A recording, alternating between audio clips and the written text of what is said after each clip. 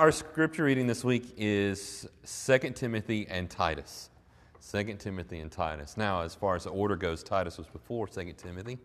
But as I want to do what I did last week, I want to build off of what we were talking about last week on the subject of false teaching and countering that, what the Bible has to say.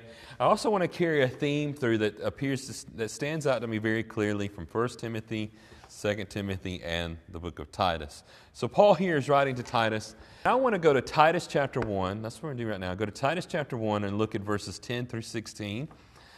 We'll use that for our exposition and look at it in some detail. Two things I want to connect together tonight, and I hope that we see the importance of this and put these things together. The first thing is that there is a responsibility in the church to stop liars, to stop deceivers and false teachers. And I was talking about this last week, and we looked at a number of passages from 1 Timothy about the Christian life and how important it is for us to stand opposed to those who speak things that are in error. We're going to see a description here of deceivers and idle talkers in Titus chapter 1.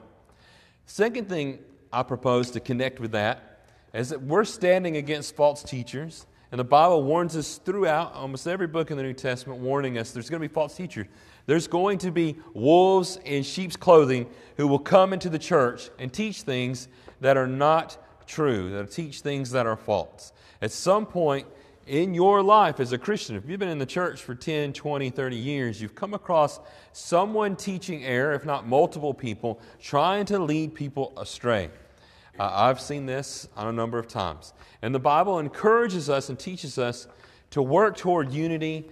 But how do we counter that? What do we do about this? One thing we do is that we live as devoted Christians. I think, to me, the number one problem among churches today is devotion. And I don't think it's always that way, but I think a lot of people have an excuse right now.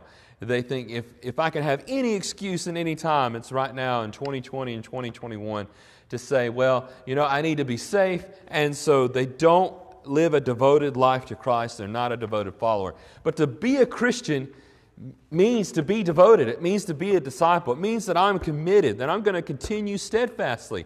Or like we read about in the church from the very beginning, in Acts chapter 2 and verse 42, when 3,000 people were baptized, it said they continued steadfastly in the apostles' doctrine and in fellowship and in the breaking of bread and in prayers. And you keep reading there's a little bit more detail to that and what was going on there.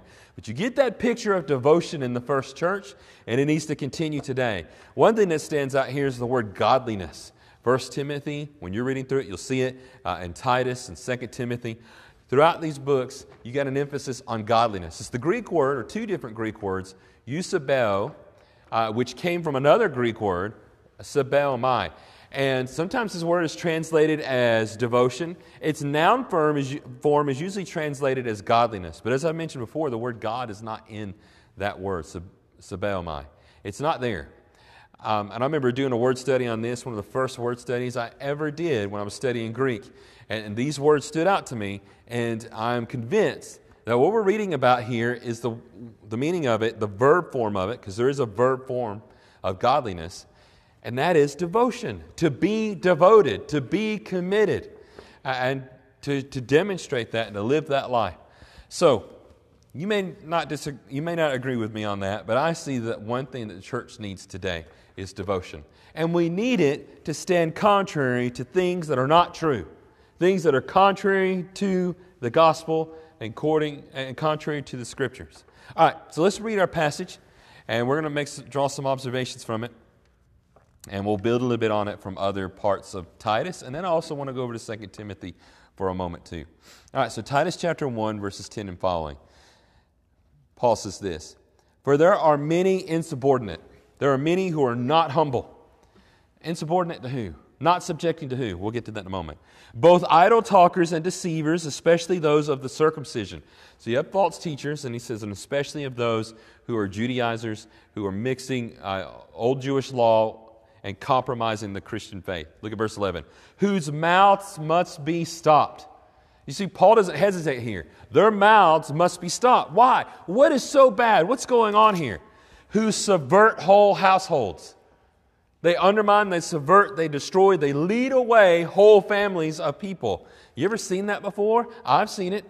I've seen families just say one day, you know what, this congregation, we really want some bigger programs for teenagers, so we're going to give up the truth and go to a congregation that's much bigger, even though we know they're not teaching the full gospel, that they're not teaching what is in the Bible, and they're teaching a lot of error. And they're willing to compromise that. I don't understand that. It makes no sense to me. But we see here that there are false teachers subverting whole households. I've seen it. I've seen people be led astray. I've seen individuals come in and teaching these things are in error. Let's keep reading. Teaching things which they ought not. Yes, their mouths need to be stopped because they're teaching things that should not be taught for the sake of dishonest gain. And I wouldn't take this as just monetary gain. We're going to see that in a moment. They're doing it for any kind of lust, any kind of desire, anything they covet, power, attention, whatever it might be. That's what's in them, their dishonest gain. Look at verse 12. One of them, talking about the Cretans, there is Titus in Crete, prophet of their own, said, Cretans are always liars, evil beasts, and lazy gluttons. Now you might be saying, wow, that's pretty tough on Cretans there, that Paul's going to quote from this one of their own. But what's he doing?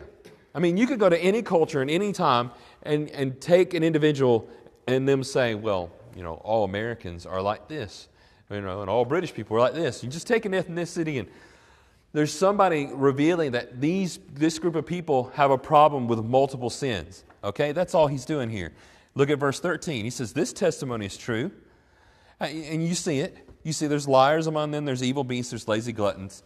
And he says, therefore rebuke them sharply. So that's the instruction to Titus, but it's not just to him. It's to others as well. You rebuke them sharply. I don't think he's meaning you be real mean about it right here. We're going to look at other scriptures that talk about handling this with gentleness. You can rebuke someone without being mean about it.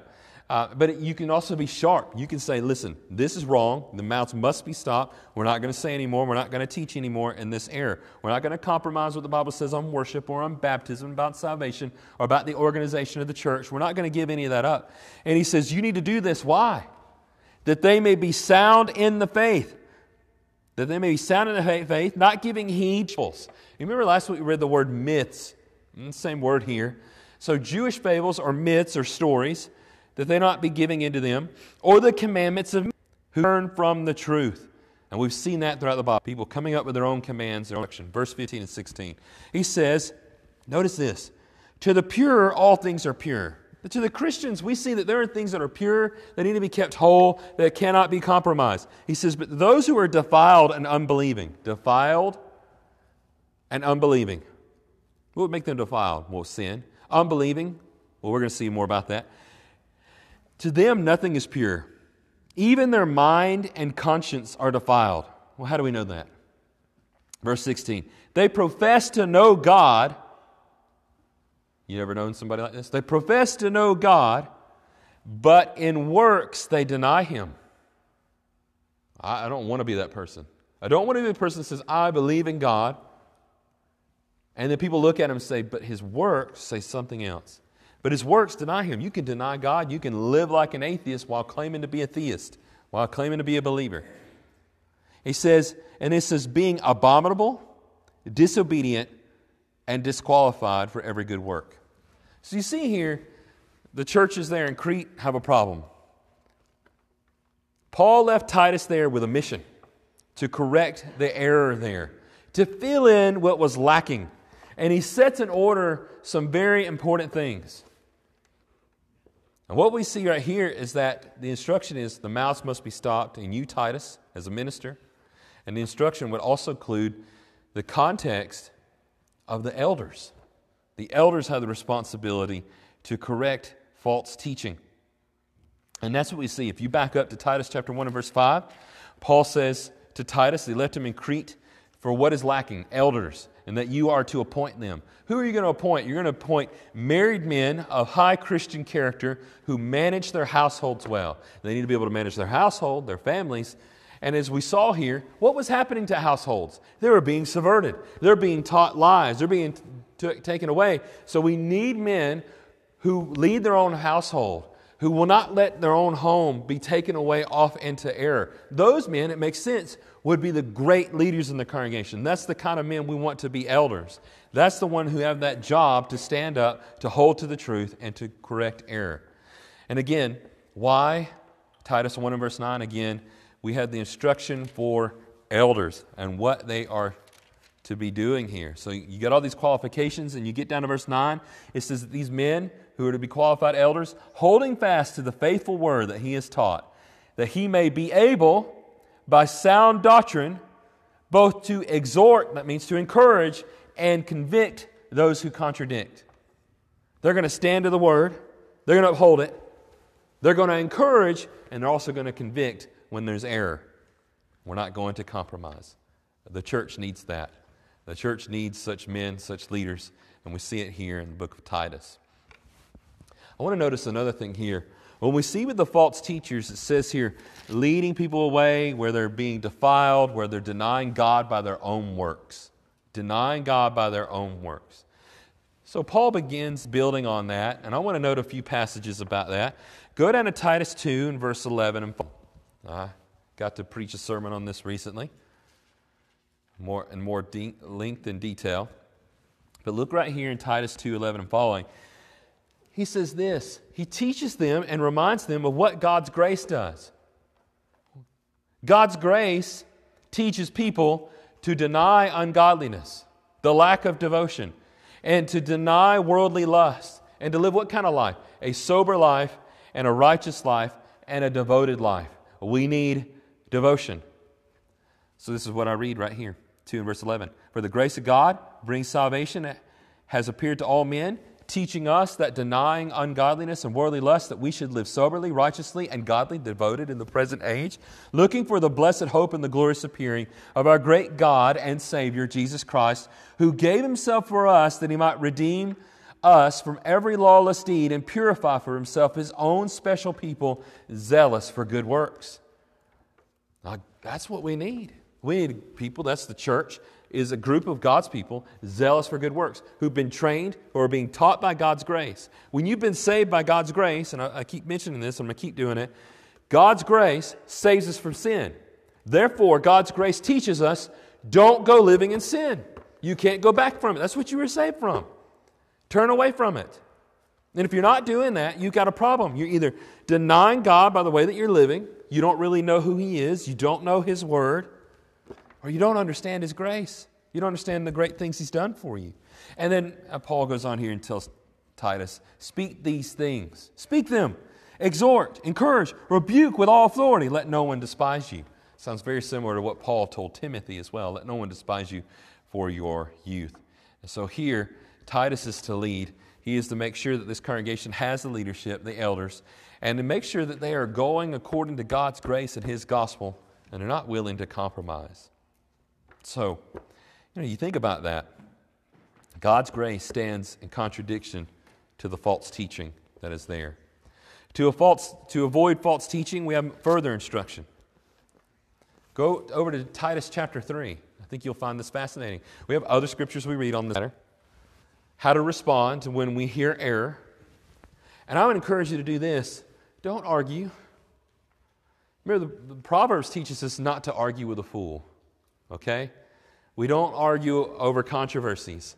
And a lot of the arguments, when someone's denying God by their own works, I don't need to get into a discussion about how the church is organized. I need to talk to them. Listen, this is how you behave. This is the gospel. This is our God. This is Creator. We need to go back to the basics. Go back to the foundation and to the core.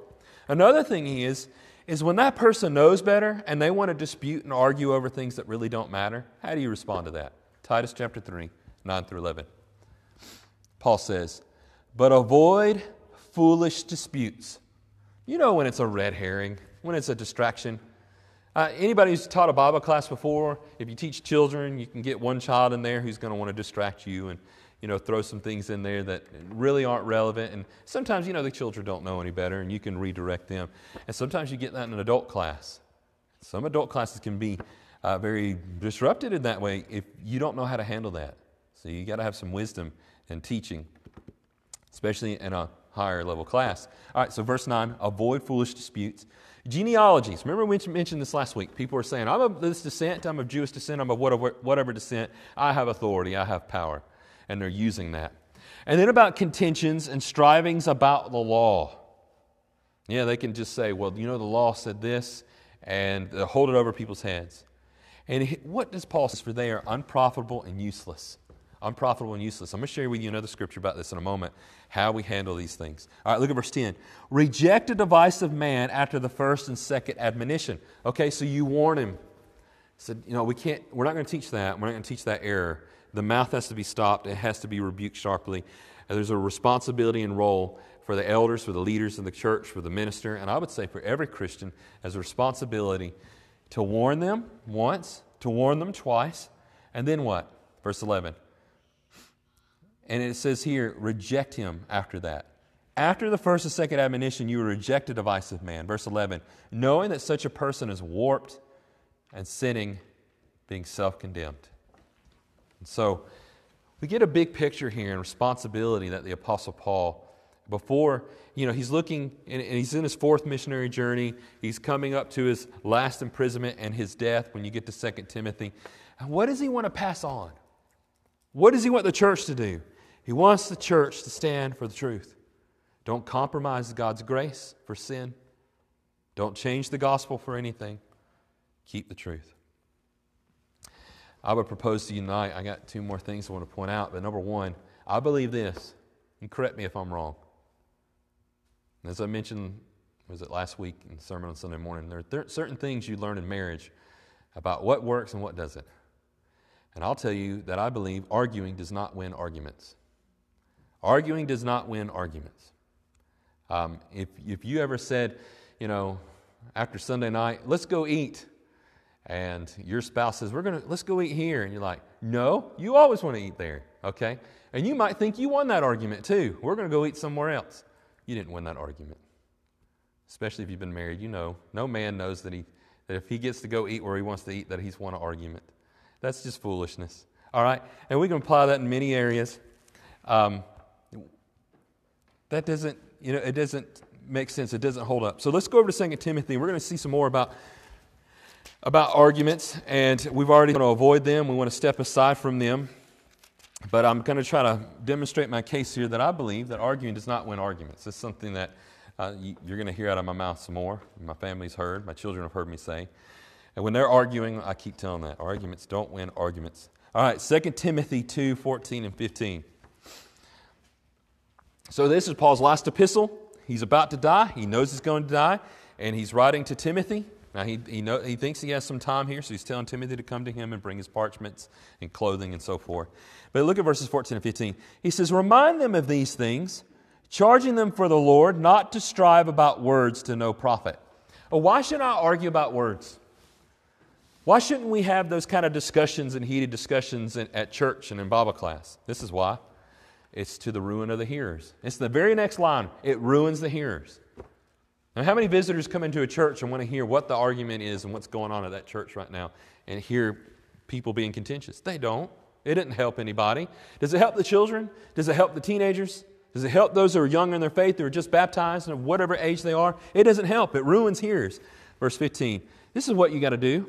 Be diligent to present yourself approved to God, a worker who does not need to be ashamed, rightly dividing the word of the truth. The word of truth. You handle the word of God rightly. And then he goes on in verse 16, he says, shun profane and idle babblings. You stand against that. They lead to more ungodliness, lack of devotion to God, when people get distracted from the truth. All right, I want to share with you a little bit further on that as far as the arguments go. Go down to verse 23, 2 Timothy 2:23. Paul says to Timothy, but avoid foolish and ignorant disputes. Okay? So you might say, Scott, I kind of disagree. There are some arguments that could be won, but the foolish ones, no, we shouldn't be any part in that. So you want to disagree with me on that, then fine. But he says, avoid foolish and ignorant disputes, knowing that ain't strife. A servant of the Lord must not quarrel, but be gentle to all. You got to be gentle. You're not in quarreling. Able to teach, patient. In humility, correcting those who are in opposition. if God perhaps will grant them repentance so that they may know the truth, and that they may come to their senses and escape the snare of the devil, having been taken captive by him to do his will. So I think that's a very strong passage there about how we are to approach and to handle error.